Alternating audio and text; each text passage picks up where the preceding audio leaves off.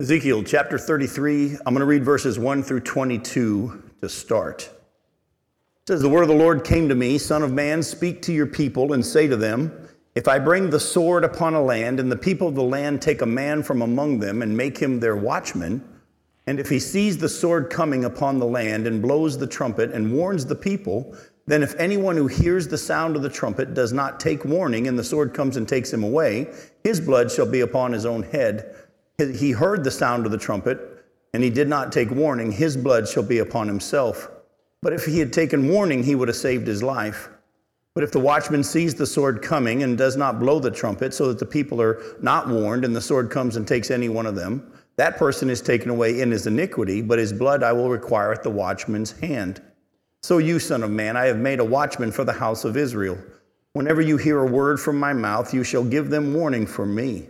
If I say to the wicked, O wicked one, you shall surely die, and you do not speak to warn the wicked to turn from his way, that wicked person shall die in his iniquity, but his blood I will require at your hand.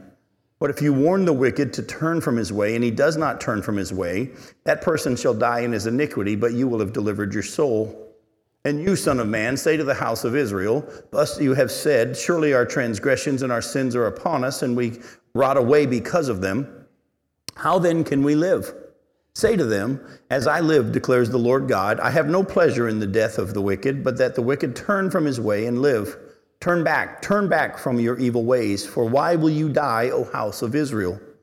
And you, son of man, say to your people, the righteousness of the righteous shall not deliver him when he transgresses, for the wickedness of the wicked he shall not fall by it when he turns from his wickedness. And the righteous shall not be able to live by his righteousness when he sins. Though I say to the righteous that he shall surely live, yet if he trusts in his righteousness and does injustice, none of his righteous deeds shall be remembered, but in his justice that he has done, he shall die. Again, though I say to the wicked, you shall surely die, yet if he turns from his sin and does what is just and right, if the wicked restores the pledge, gives back what he has taken by robbery, walks in the statutes of life, not doing injustice, he shall surely live. He shall not die. None of the sins that he has committed shall be remembered against him. He has done what is just and right. He shall surely live. Yet your people say, the way of the Lord is not just, when it is their own way that is not just. When the righteous turns from his righteousness and does injustice, he shall die for it. And when the wicked turns from his wickedness and does what is just and right, he shall live by this. Yet you say, the way of the Lord is not just. O house of Israel, I will judge each of you according to his ways. In the 12th year of our exile, in the 10th month, on the 5th day of the month, a fugitive from Jerusalem came to me and said, the city has been struck down. Now the hand of the Lord had been upon me the evening before the fugitive came, and he had opened my mouth by the time the man came to me in the morning. So my mouth was opened, and I was no longer mute. Now we're going to take some time to break this section down, and then we'll get on to the rest of the chapter in a little bit. As you see in verse 1, it says, the word of the Lord came to me, Son of man, speak to your people and say to them, if I bring the sword. And then he goes on. But I want to deal with the whole idea of the fact that God is actually coming and speaking to Ezekiel and telling him, hey, tell your people this. Why is that surprising? He's been struck mute. Remember, for the whole 3 years that the siege of Jerusalem was going on, God had told him, I'm not going to let you speak to them. I'm not going to even have a word for them. He gave Ezekiel the messages for the Gentile nations and those types of things. But it just seems out of place that all of a sudden, while he's mute, God says, okay, now speak this word. But he had been told that he wouldn't be able to speak until he got word that the walls of Jerusalem and the city of Jerusalem had been destroyed. And that doesn't happen until verses 21 and 22. He talks about that. But look again at verses 21 and 22 and tell me what the clue is in verses 21 and 22 that shows us why it's not weird for God to say to him, speak to the people prior to the hearing of the fugitive coming and giving the message. Do you see it? I'm sorry? Definitely the Lord was on him. What's that? Okay, no, that just gives you the date of that the guy came and told him. Yeah, this is that time actually is after. It's about 6 months after the destruction of the city. It took the guy about 6 months to get to him. He opened his mouth by the time. Very good. Verse 22. God had opened his mouth before the fugitive came. He came to him the night before. So we shouldn't be surprised at the fact that he's starting and God says, okay, I got a message for the house of Israel. And Ezekiel hadn't heard the message from the fugitive yet. It's not till later on that he gets the message, but the night beforehand, God had opened his mouth and begun to give him the message. Now, there's something here that I want you to see. First off, chapter 33 is a transitional chapter between the warnings to Israel and the nations in chapters 1 through 32, and then the promise of Israel's future restoration in chapters 34 to the end of the book. And I want you to see this is a midpoint, if you will, of this book. Before this, we've had all the warnings and judgment of what's coming with Nebuchadnezzar and so on, and the warnings to the Gentile nations and what's coming to them. After this is going to be God's promise of restoration to the nation of Israel and all the things that he's going to do for their future. And it's going to be a fun study because you're going to see most of what God promises Israel hasn't happened yet, and it's still yet to come. And so just as literal and real were the prophecies that happened prior and they came true, these prophecies for Israel are going to literally come true. And that's going to be a fun study at that time. But chapter 33 is a call for national repentance after the destruction of Jerusalem. So don't miss this. He's been warning them, calling them to repentance. Then for 3 years, he doesn't speak to them. But now, after the destruction of Jerusalem, God opens up Ezekiel's mouth again to preach to the Jews and to call them to national repentance. All right, go to chapter 33 again. In verses 1 through 9, we see that God had called Ezekiel to be a watchman on the wall to the people of Israel about the judgment of the sword that came from God against Israel. But why is he calling him to be a watchman on the wall now when the judgment already came? Any ideas? Well, first off, before you try and answer that, go with me back to Ezekiel chapter 3. You're going to see that God actually already gave these exact same words prior to the judgment of Israel. In Ezekiel chapter 3, look at verses 16 through 21. It says, and at the end of 7 days, the word of the Lord came to me, Son of man, I have made you a watchman for the house of Israel. Whenever you hear a word from my mouth, you shall give them warning from me. If I say to the wicked, you shall surely die, and you give him no warning, nor speak to warn the wicked from his wicked way, in order to save his life, that wicked person shall die for his iniquity, but his blood I'll require at your hand. But if you warn the wicked, and he does not turn from his wickedness or his wicked way, he shall die for his iniquity, but you will have delivered your soul. Again, if a righteous person turns from his righteousness and commits injustice, and I lay a stumbling block before him, he shall die, because you have not warned him. He shall die for his sin, and his righteous deeds that he has done shall not be remembered, but his blood I will require at your hand. But if you warn the righteous person not to sin, and he does not sin, he shall surely live, because he took warning, and you will have delivered your soul. So does that sound familiar? It's almost word for word what he says again here in chapter 33. So I want you to grasp something here. God had sent Ezekiel to be a watchman on the wall and warn Israel of the coming judgment that was coming with Nebuchadnezzar and so on. They didn't listen to it. God's judgment came. But now there are Jews that have survived. You're going to see this later tonight. There actually are Jews that not only survived in the captivity, but there are Jews that survived the attack of Jerusalem, and they're not allowed to live in Jerusalem anymore, but they're allowed to live in the area of Judah. We'll get to that later tonight. This is a message to them who are still in the land, and a message to the Jews who are alive in captivity, who were taken by the Assyrians and the Babylonians. And he's pretty much saying to them, just because the judgment came for the sin, and I got to the point where I said, okay, the sin of the nation has been enough, and the individual sin has been enough, that I brought judgment, don't think for a second that I'm done. I'm still the same holy God that wants you to turn to me in righteousness and turn to me in repentance. You need to warn them still. You need to keep reminding them that I'm still the same God that brought those judgments. And if these people don't respond appropriately, they're next. So that's what he wants him to do. Now, since God was repeating this message to Ezekiel, the opportunity for Israel to repent and be saved still existed, even though God had already destroyed Jerusalem. But even though corporate Israel would always exist, I don't want you to miss this. Even though corporate Israel, the nation of Israel, will always exist, the repentance and the salvation would occur on an individual basis. Then I'm going to pull that out from the scripture for you tonight. Go to Jeremiah chapter 31. Jeremiah 31, verses 35 through 37. It says, thus says the Lord, who gives the sun for light by day and the fixed order of the moon and the stars for light by night, who stirs up the sea so that its waves roar. The Lord of hosts is his name. If this fixed order departs from before me, declares the Lord, then shall the offspring of Israel cease from being a nation before me forever. Thus says the Lord, if the heavens above can be measured and the foundations of the earth below can be explored, then I will cast off all the offspring of Israel for all that they have done, declares the Lord. So God clearly says, Israel will always be a nation before me. In Romans chapter 11, Paul talks about the fact that there's always been a remnant chosen by God's grace throughout all of history, throughout all of time. Even when Elijah said, I'm the only one left.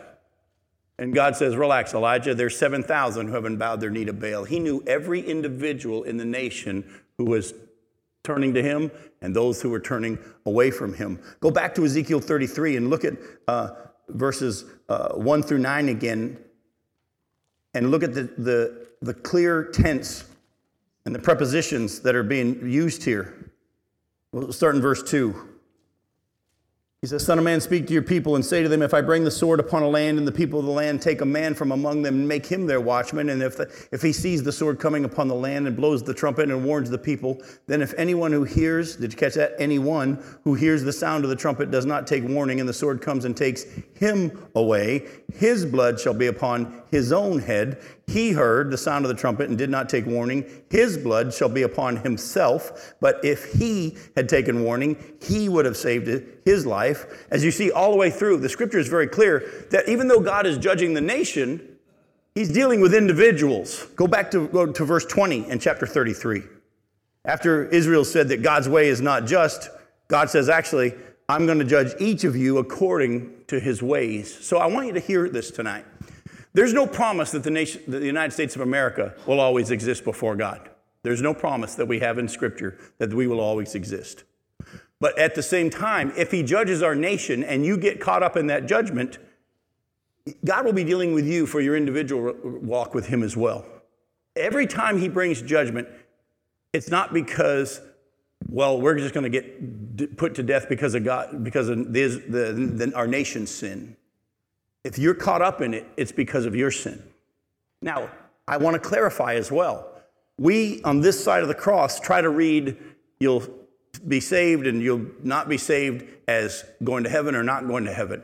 What he's dealing with here in the context is just simply whether you live through the judgment or whether you die in the judgment. And that's what he's talking about here. Are all the people that were spared during the judgment of Jerusalem, were they all righteous? Is that why they were spared? No. And the people that all died in the judgment, is that because they were all wicked? No. He's not talking about that in that way. At the same time, don't also lose sight of the fact that if God wants to bring a judgment on a nation, that doesn't mean there isn't going to be some collateral damage, if you will, or some consequences for us who are followers of God in that midst. Jeremiah went through a whole lot of mess. He was turned to the Lord, righteous in God's eyes because of his faith in God, yet Jeremiah had it real bad through that whole time. Ezekiel himself, Daniel, all these guys, they actually had consequences because of the nation they were living in. But I want you to see that as Israel thought, well, he's just randomly judging. It's not fair. Let me show you. Job felt that way too. Go with me to Job chapter 9. You're going to get a little lagniappe. That's from my years in Louisiana. You're going to get some bonus stuff that people last night didn't get. But go to Job chapter 9.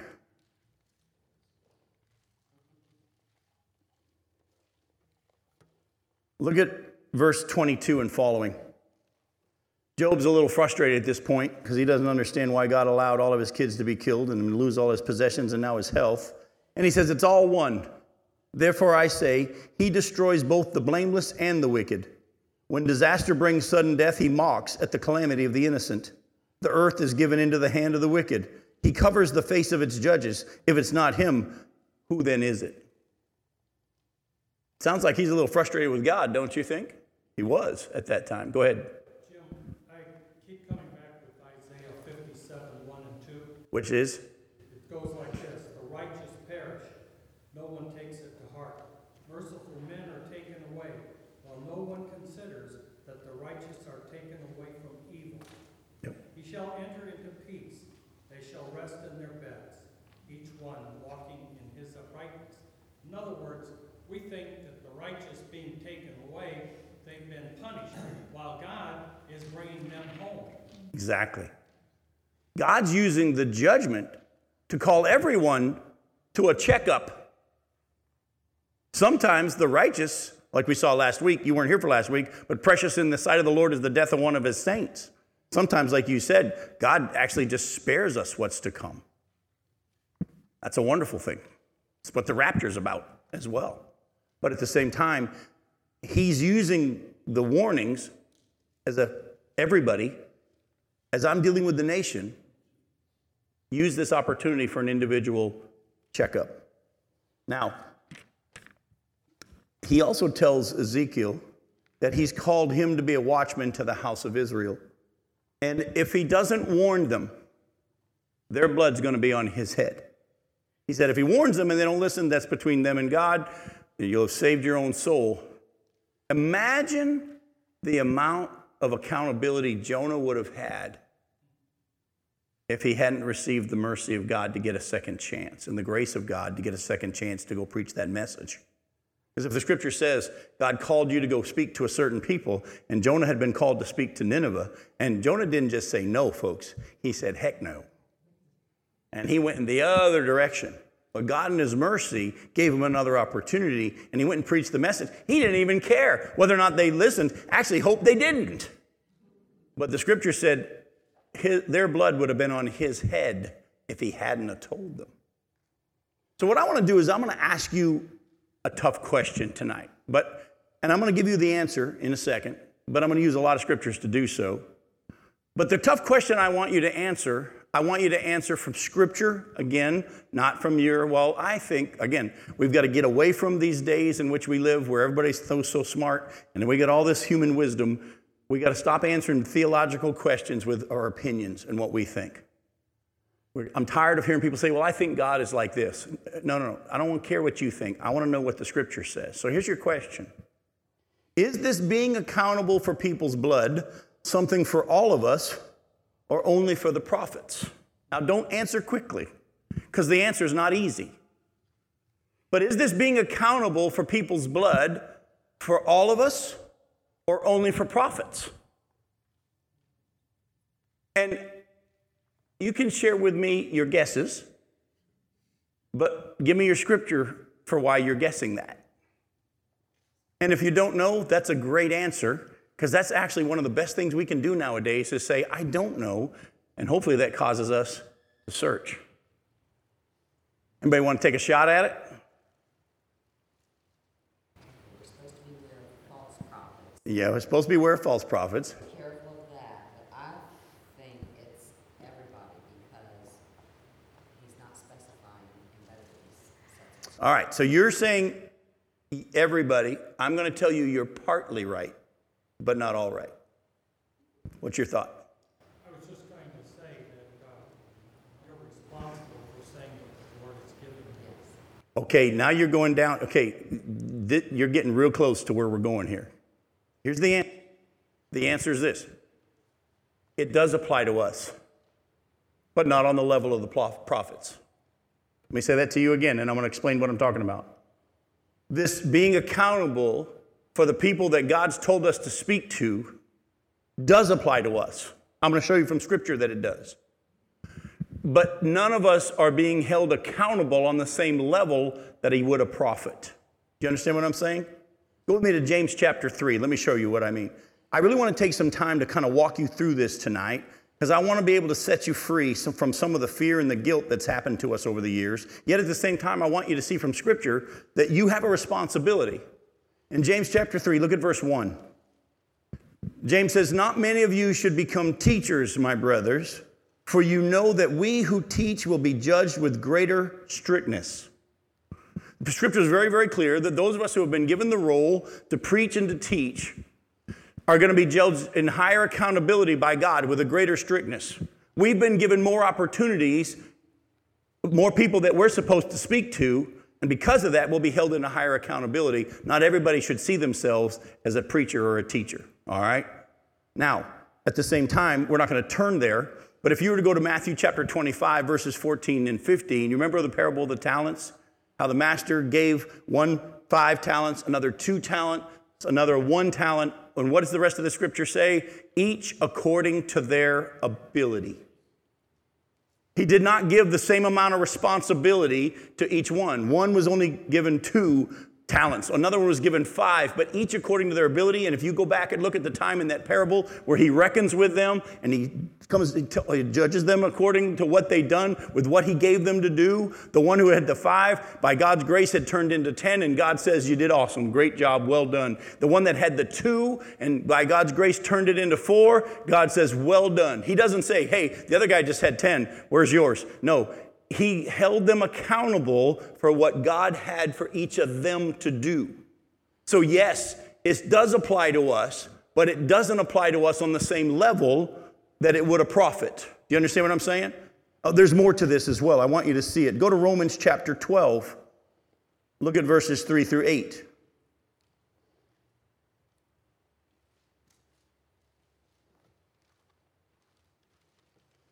A lot of people don't realize what I'm about to read to you, where we've just left off, is that famous passage about offering your body as a living sacrifice, which is your reasonable service.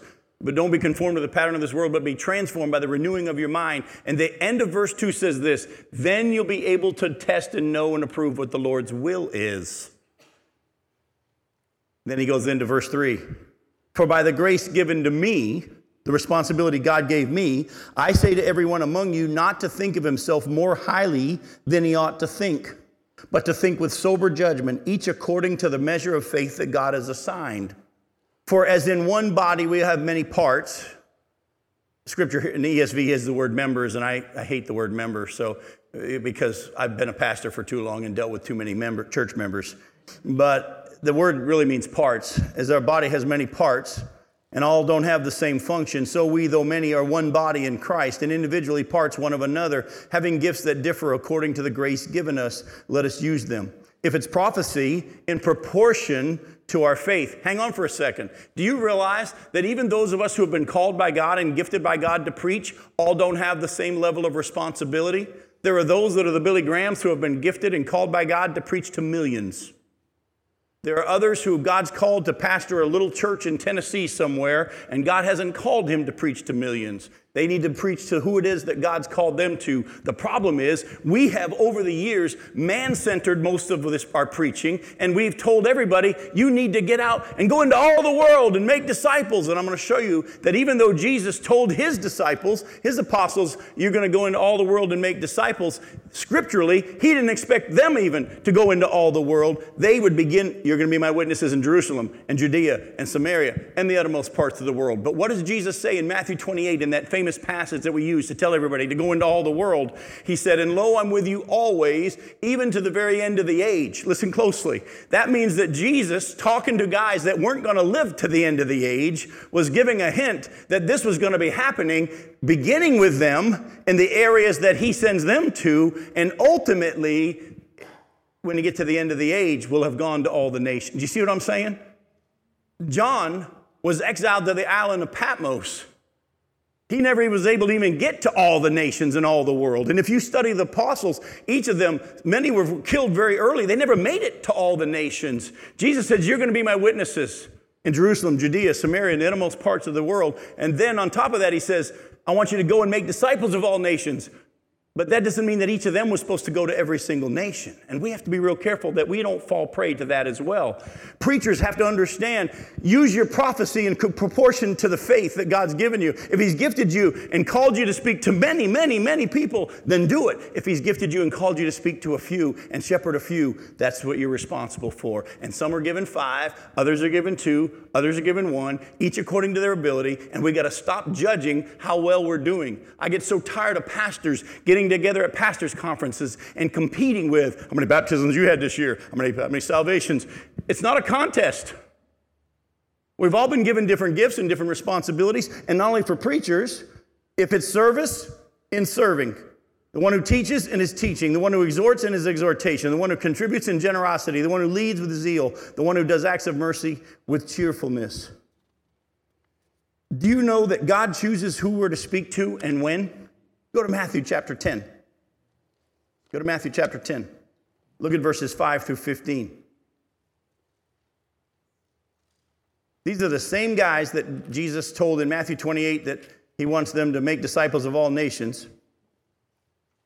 But in Matthew chapter 10, verses 5 through 15, these 12, Jesus sent out instructing them, go nowhere among the Gentiles and enter no town of the Samaritans, but go rather to the lost sheep of the house of Israel and proclaim as you go, saying the kingdom of heaven is at hand. Heal the sick, raise the dead, cleanse lepers, cast out demons. You receive without paying, give without pay. Acquire no gold or silver or copper for your belts, no bag for your journey, or 2 tunics or sandals or a staff, for the laborer deserves his food. And whatever town or village you enter, find out who's worthy in it and stay there until you depart. As you enter the house, greet it. And if the house is worthy, let your peace come upon it. But if it's not worthy, let your peace return to you. And if anyone won't receive you or listen to your words, shake off the dust from your feet when you leave that house or town. Truly, I say to you, it will be more bearable on the day of judgment for the land of Sodom and Gomorrah for that town. You've done your job when you go where I tell you to go and preach what I tell you to preach. And don't worry about the results. But listen, he told the 12, you don't go right now to the Gentiles nor to the Samaritans, only to the lost sheep of Israel. And Paul wasn't allowed to go to Asia either. Right. Actually, it was Philip. Actually, no, it was Paul. It was Paul and Barnabas. In Acts 16, tried to go into Asia, but the Spirit said no. Tried to go into Mysia, but the Spirit said no. Exactly. And at the same time, this is the same Jesus that said, go make disciples of all nations. But listen, God still gets to pick who you go to and when. Don't think when you hear that preaching, then we got to go. No, you go where he tells you to go. And here at this time, they're still preaching the message to the Jews. Remember, it was to the Jews first and eventually the Gentiles. There was going to come a point where the Jews been offered the kingdom. They were going to reject it. They're going to kill the Messiah. And then he was going to start drawing the Gentiles to make Israel jealous for a period of time. And that's coming to a close very soon. And he's going to finish with Israel. But at the same time, if these guys had gotten together and said, well, I think God still loves the Gentiles too. And God cares for the Samaritans too. They could have even found Bible verses that talk about how he would be a light to the Gentiles. They would have sinned at that moment, coming up with a better plan to reach more people. And I want to just say something to you. As we hear a lot of preaching today about how we can reach more people, I just want to caution you. Is that man's effort to reach more people? Or are you specifically going where God told you to go? You see, it sounds like good preaching. We need to reach more people. We need to go out and knock on more doors.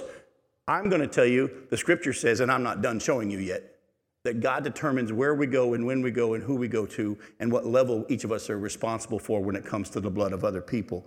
Go to Matthew 19. We're in Matthew 10. Go to Matthew 19. Look at verses 28 and 29.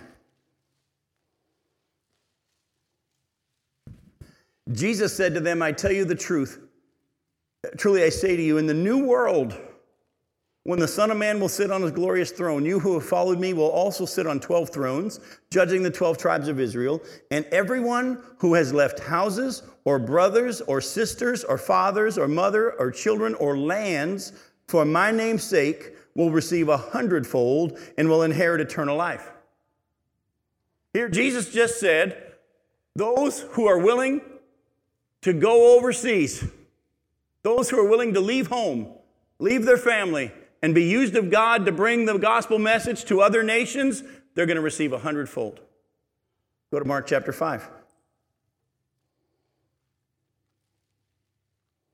Mark chapter 5, verses 18 through 20. Jesus had just healed the demoniac. In verse 18, it says, as he, Jesus, was getting into the boat, the man who had been possessed with demons begged him that he might be with him. And Jesus did not permit him, but said to him, go home to your friends and tell them how much the Lord has done for you and how he has had mercy on you. And he went away and began to proclaim in the Decapolis how much Jesus had done for him, and everyone marveled. Didn't Jesus say, those who are willing to leave home will be rewarded? Yet this guy, he's willing to leave home. He wants to get in the boat, go on traveling ministry with Jesus. And Jesus says, no, actually, I want you to go home. So which is it? Some that we're supposed to go out or that we're supposed to stay home? Yes. Whatever he's called you to do. Go to Galatians chapter 2. Galatians chapter 2.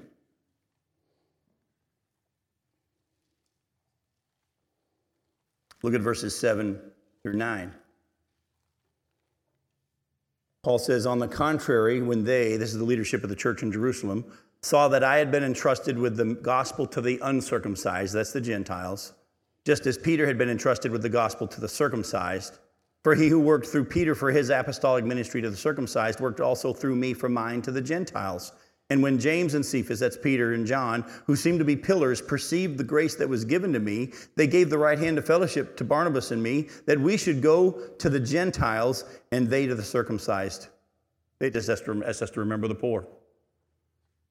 Paul said, it became evident that God's call on my life was to go to the Gentiles. God's call on Peter's life was to go to the Jews. Now, by the way, did Paul have a heart for the nation of Israel?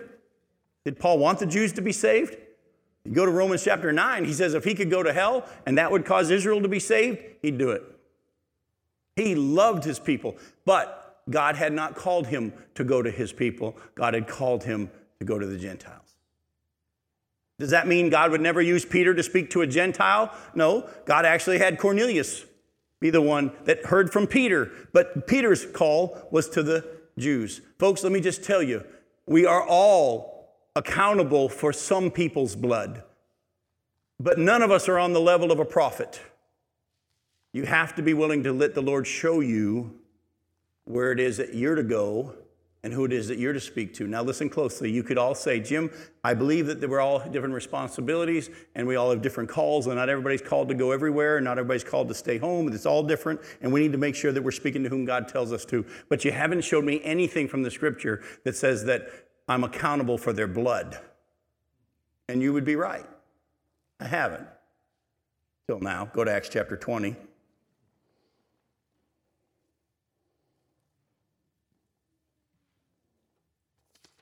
Acts chapter 20, verses 24 through 27. Paul's saying goodbye to the Ephesian elders there in Miletus. In verse 24, he says, I don't account my life of any value, nor as precious to myself, if only I may finish my course. Did you catch that? The race marked out for me, my course, and the ministry that I received from the Lord Jesus, to testify to the gospel of the grace of God. By the way, let me just say something to you real quick. There are some people that are called by God to go stand on the street corner and preach. But those people have a tendency to get on other Christians who aren't doing the same thing. Have you ever run into those kind of people?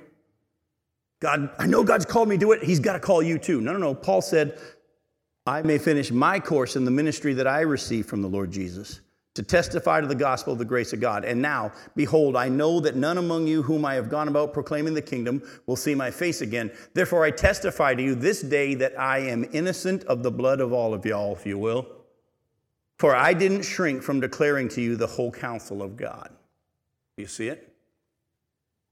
You will be accountable in some way. You won't lose your salvation, but in some way, shape, or form, you will be accountable for the blood of someone who you were supposed to talk to that you didn't.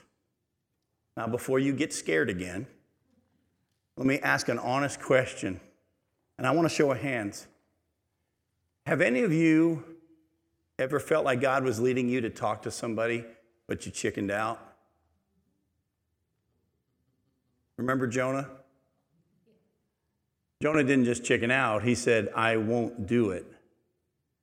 And guess what? God was merciful and gave him another opportunity. God will do the same for you. He's just looking for willing hearts. So, none of you are on the same level of Jim Johnson, if you will, in responsibility. But I don't have the same level as other preachers in the world.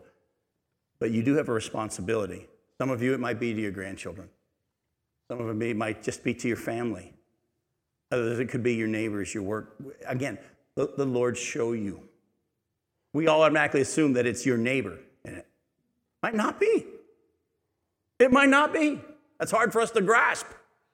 But he might not have for you to be the one that talks to your neighbor. He might have in mind somebody else. I don't know. So don't let the preacher tell you who it is you're supposed to go talk to. But stay open to the Spirit and let him show you who it is that he wants to use you in their life, just to share whatever he's told you to share. You can still pray for everybody. Yeah, you can pray. Of course, Paul prayed all the time for his people. And God may put it on your heart, and he may send you overseas. Go ahead. So do you think that they're making a distinction between having the gift of prophecy, the spiritual gift, or being called to actually be a prophet?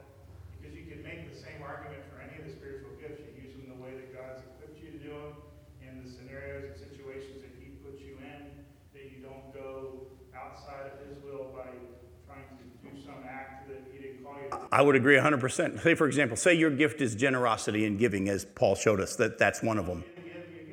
But at the same, exactly. If you, by the way, I know of people that have this gift. They're friends of mine, and they're in different parts of the country, but God's blessed them with a lot of money, and they're able to make a lot of money, but he gave them that money because he wanted them to distribute it. And these people give a lot to ministries all over the globe. But one of the problems they have is once people find out they have money, they get requests from everywhere. And how do you know which ones God wants you to give to? Well, if your giving is giving, if your gift is giving, give. No, where God tells you and how God tells you. So I would agree. I would agree. Yes? There was a passage I read when I came out of a certain church, and I didn't understand it, but I know it to be true. And it says, you are an aroma of life to those who are alive, an aroma of death to those who are dead. So you don't have to even speak. You are a witness because you are indwelt by Christ. And who is equal to such a task? That verse goes on and says, none of us. And sometimes he uses us and we don't even know it. But it is a reality. Exactly. Exactly. Go back to chapter 33 of Ezekiel. Because of what is written here in verses 10 through 20 of chapter 33, you see in the first verses, because of God's judgment on the nation of Israel, because of their sin, many believed it was too late for them and they had no hope. And God said, no, I have no pleasure in the death of the wicked. They were saying, surely our transgressions and our sins upon us and we rot away because of them. How then can we live? And God says, look, you still have opportunity. You still have hope. The fact that you're still alive means you have an opportunity. But then he goes on and he says, and I'm not going to take the time to reread it to you in verses 12 through 20, about the one who's righteous but then sins. All his righteousness won't do him any good. And the one who's wicked, but then does righteousness, he won't be judged for his wickedness because he'll be considered righteous. One could easily develop a works salvation teaching from those verses. Could you not? As you were listening to it, then it sounded like if you do good, you're righteous, and if you do bad, you're not righteous. And one could build a doctrine of works salvation from this. Remember, like I said, it's not talking salvation and not salvation. It's talking life and death because of physical judgment. But at the same time, we need to make sure the whole of Scripture is what speaks to us. So I want you to go with me to Romans chapter 2. I saw something in my study that I'd never really seen before, but Romans chapter 2 actually reads like Ezekiel 33 in those verses, and I'd never seen it before. In Romans chapter 2, kind of catch you up, Paul's been laying the fact that everyone's guilty, and that there's sin that is for the Jew and the Gentile. And look at verse 6.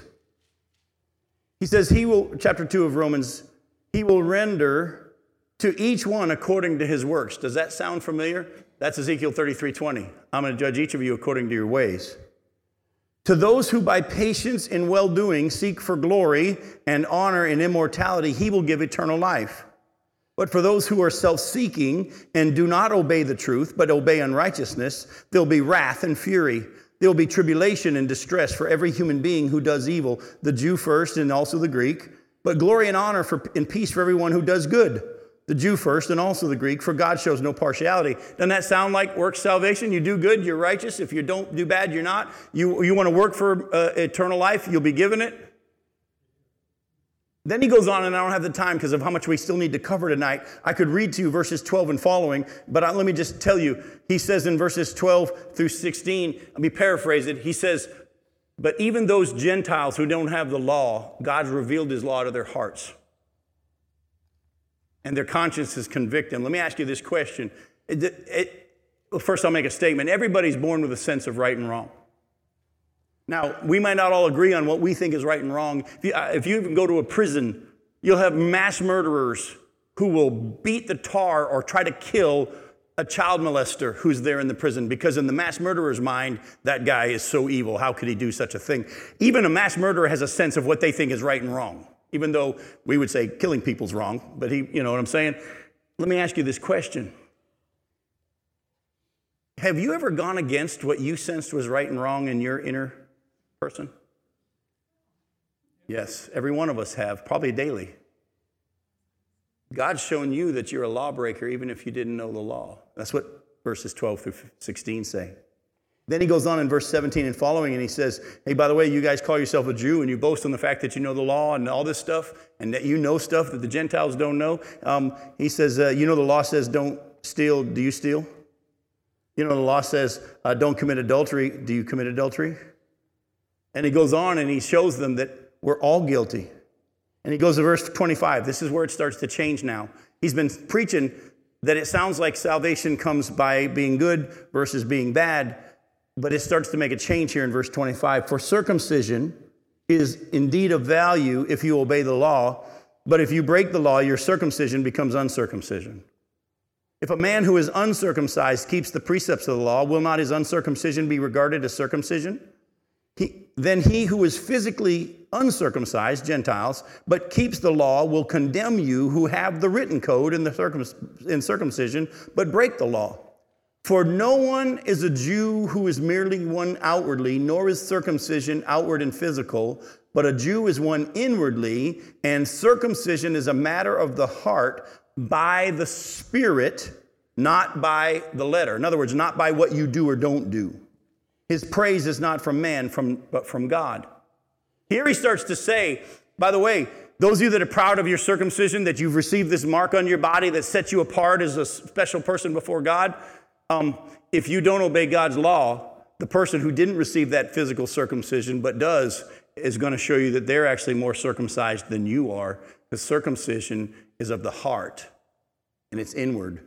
And this has to be done how? By the Spirit, not by man. And then in chapter 3, Paul goes, he's been laying this foundation about how God's wrath is against sin, and it's not just against the Gentiles, it's also against the Jew. And he goes on, and he says in verse 9, what then, are we Jews any better off? No, not at all, for we have already charged that all, both Jews and Greeks, are under sin. As it is written, none is righteous, no, not one. No one understands. No one seeks for God. All have turned aside. Together they have become worthless. No one does good, not even one. Their throat is an open grave. They use their tongues to deceive. The venom of asp is under their lips. Their mouth is full of curses and bitterness. Their feet are swift to shed blood, and their paths are ruin and misery. And the way of peace they have not known. There is no fear of God before their eyes. Now, before I go any further, let me ask you a question. Looking at your scriptures, was Paul sharing an opinion about how bad he thought everybody was? Or was he doing something else? He was quoting. You see how it's marked in your Bible? You see how it's a little bit different in how it's written? He's quoting the Old Testament, which had all along said, no one is righteous.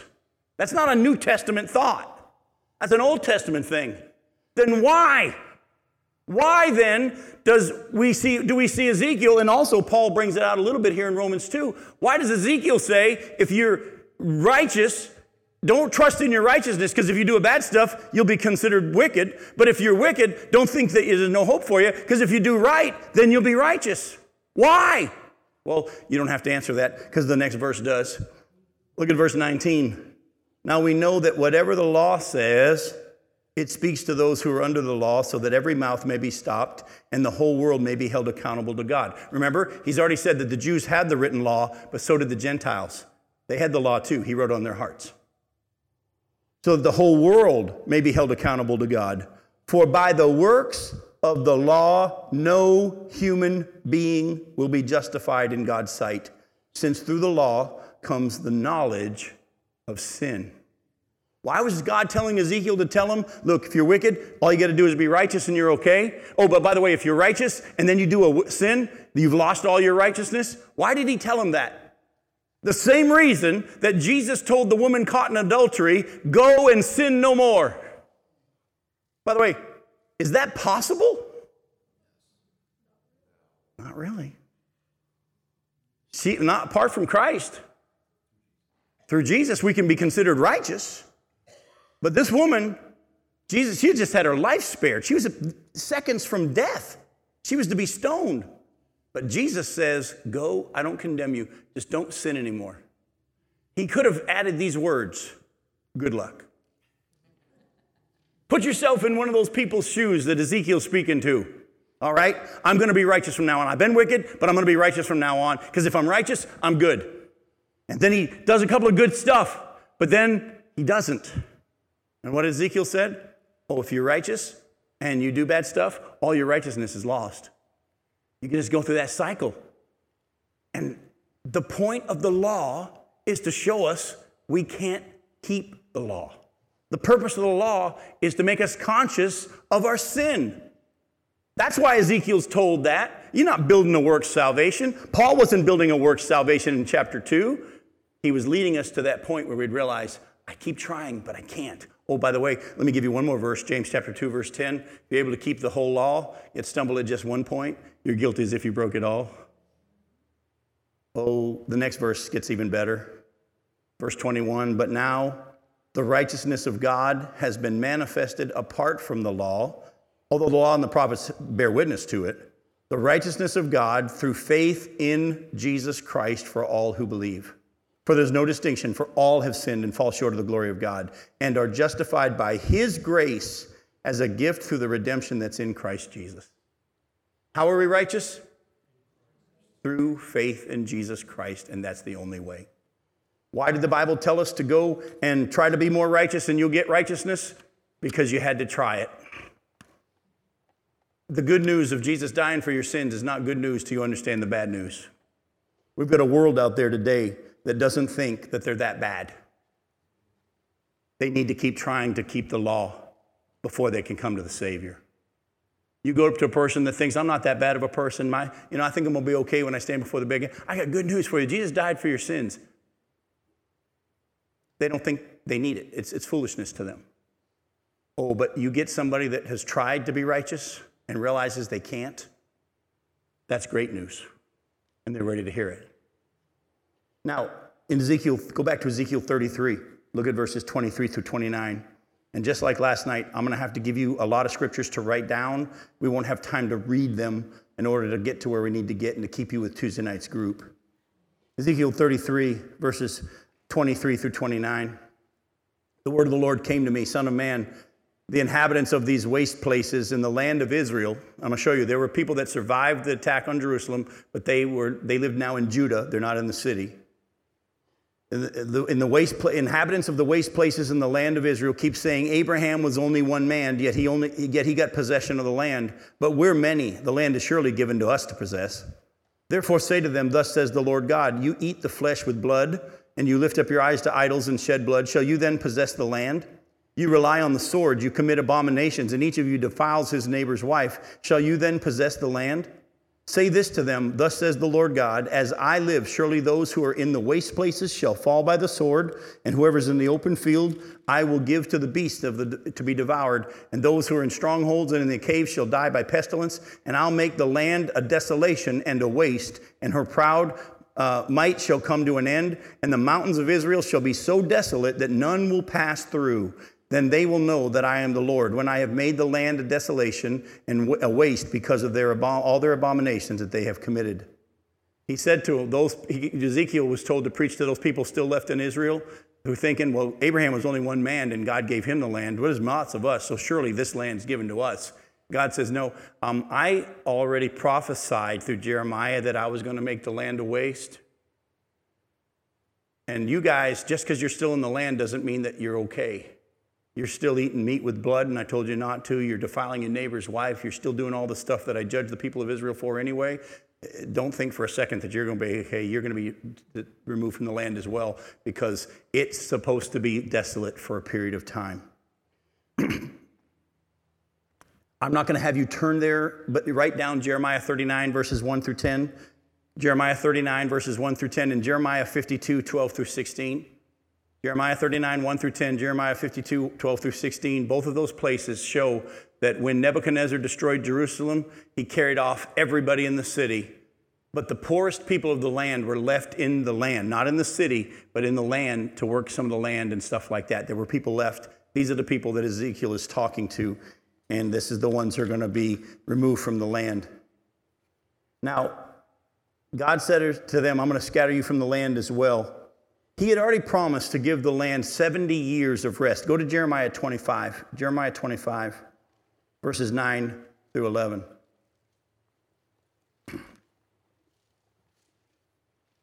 In Jeremiah 25, verse 9, behold, I will send for all the tribes of the north, declares the Lord, and for Nebuchadnezzar, the king of Babylon, my servant, and I will bring them against this land and its inhabitants, and against all these surrounding nations. I will devote them to destruction and make them a horror, a hissing, and an everlasting desolation.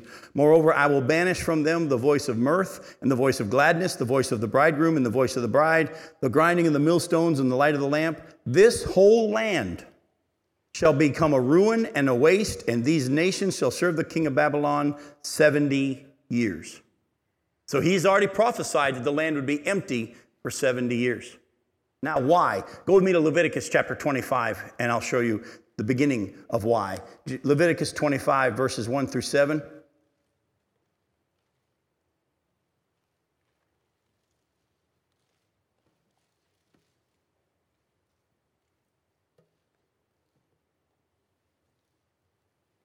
I'm looking at it going, this doesn't read right. Then I looked up and realized I was in Deuteronomy instead of Leviticus. That would make sense.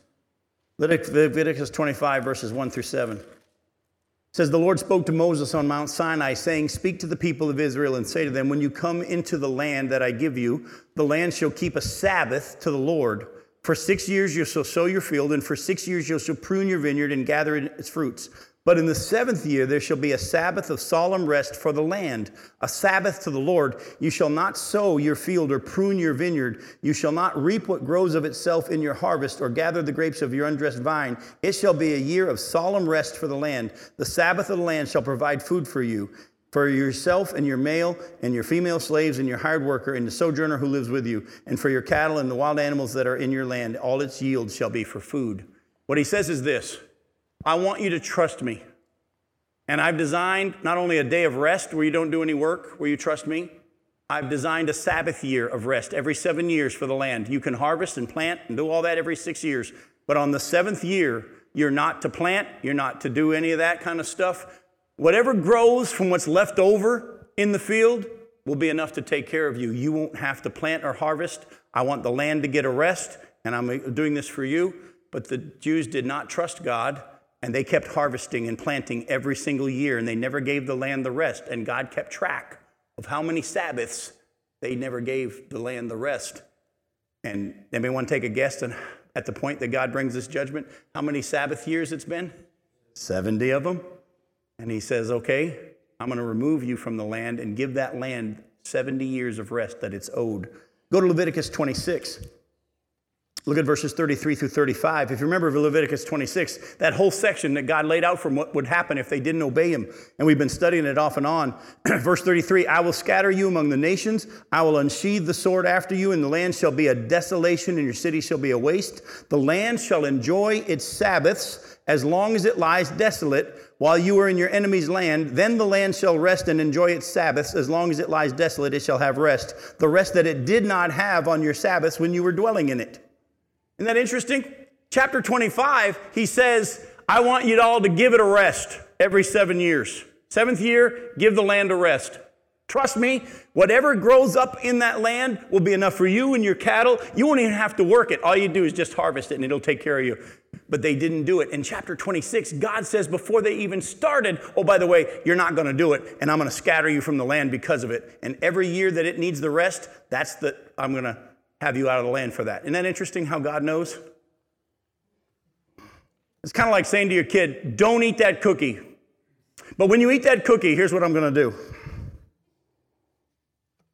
If you were to go to 2 Chronicles and write it down, 2 Chronicles 36, 17 through 21, you'll see that the writer of 2 Chronicles recorded that God removed them from the land for the period of time that God had prophesied that he would through Jeremiah, which was, it's okay, yes, 2 Chronicles chapter 36, verses 17 through 21. And he pretty much says, for all the time that God had prophesied that he'd remove them from the land is what he did, and it was 70 years. Now, again, for the sake of time, actually, I think we have time to do this one. Go to 2 Kings 25. 2 Kings 25. Look at verses 22 through 26. And over the people who remained in the land of Judah, whom Nebuchadnezzar, king of Babylon, had left, he appointed Gedaliah, the son of Ahikam, son of Shaphan, governor. All right, so the people that were left in the land, Nebuchadnezzar left this guy Gedaliah in charge over the people of the land. We're not going to read verses 23 and following. I want you to jump down to verse 25. But in the 7th month, Ishmael, the son of Nethaniah, the son of Elishama, of the royal family, came with 10 men and struck down Gedaliah and put him to death along with the Jews and the Chaldeans who were with him at Mizpah. Then all the people, both small and great, the captains of the forces, arose and went to Egypt, for they were afraid of the Chaldeans. So all these people were left in the land. They were the poorest of the land, were left. Nebuchadnezzar puts Gedaliah in charge. But not long after that, someone comes and kills Gedaliah, and because of the fear of the Babylonians, because of that, all the people that were left in the land of Judah left, just like God said was have to happen. Now, in the 4 minutes that we have left, I want you to write down this scripture passage, and I want you to take a look at it later. It's a long one. I was going to read it to you, but we don't have time tonight. Jeremiah chapter 41. Verses 16 through chapter 43, verse 7. Jeremiah 41, starting in verse 16, all the way through chapter 43, verse 7. Because as I was doing a study about this, I found something very interesting. He says to them, you're not to stay in the land. You're going to be, don't think it's given to you. You're going to be removed from it. But if you look at Jeremiah's account, remember, some of you may not know this, Jeremiah was one of the people left in the land after the attack by Nebuchadnezzar. Actually, Nebuchadnezzar calls him and says, you got a choice. Do you want to come with us and we'll get care of you in Babylon? You can just come with us. We'll make sure you're taken real well care of. Or you can stay here with your people. What do you want to do? And oh, by the way, what was left in Judah and Jerusalem? Nothing. But Jeremiah, because he knew that that's what God had called him to be a prophet to the people in the land, he stayed with those people. And they didn't even treat him good. He could have had it comfy in Babylon, but he decided to stay with the people. That's what God told him to do. And if you read that section of scripture, there's something that's going on behind the scenes that you don't see in Ezekiel and you don't see in 2 Kings. Jeremiah actually has been given a word from the Lord to tell them, if you'll humble yourself and submit to the king of Babylon, you can stay in the land and it'll be well with you. Don't go to Egypt. God says, don't go to Egypt. Actually, to back it up, the people come and they say, what's the word of the Lord? What's the word of the Lord? We'll do it. We'll do it. If you read it, Duke, they say, just tell us what God says, we'll do it. And Jeremiah says, here's the word of the Lord. He says, don't go to Egypt. Stay here and it'll be well with you. Oh, by the way, what did they all do? We read it there in 2 Kings. They didn't listen to Jeremiah. And they went to Egypt. Go with me to Ezekiel chapter 33. Look at verses 30 through the end of the chapter. As for you, son of man, your people who talk together about you by the walls, this is the people in Babylon. As for you, son of man, your people who talk together about you by the walls and at the doors of the houses, say to one another, each to his brother, come and hear the word, hear what the word is that comes from the Lord.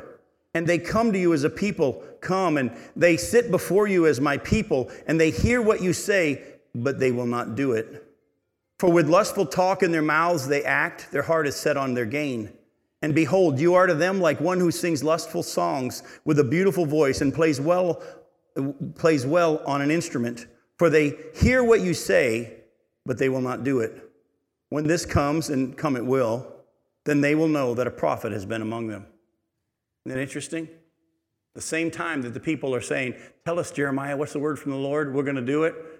And then they don't do it. Ezekiel's told to tell the people in Babylon, or he's told about the people in Babylon, they come and listen to you. They always say, come tell us what God says, but they're not going to do it either. But when all this stuff that I say through you and through Jeremiah comes to fruition, they'll know that a prophet's been among them. I'm going to close tonight by just saying this, and I want you to hear it for what I mean. For many years, and I thank God for it because it's him and it's not me, I've been told by many people, Jim, we love hearing you preach and teach the Word of God. And in my flesh, I love that. But at the same time, I hope it's much more than that. I hope you are taking to heart what God uses me to speak, that you're applying it, and that you're doing it. The last thing I want to do is have a ministry, as Paul said, that's in vain, where people say, he was fun to listen to, but they don't do it. I love you. We'll see you next week. Thanks for coming.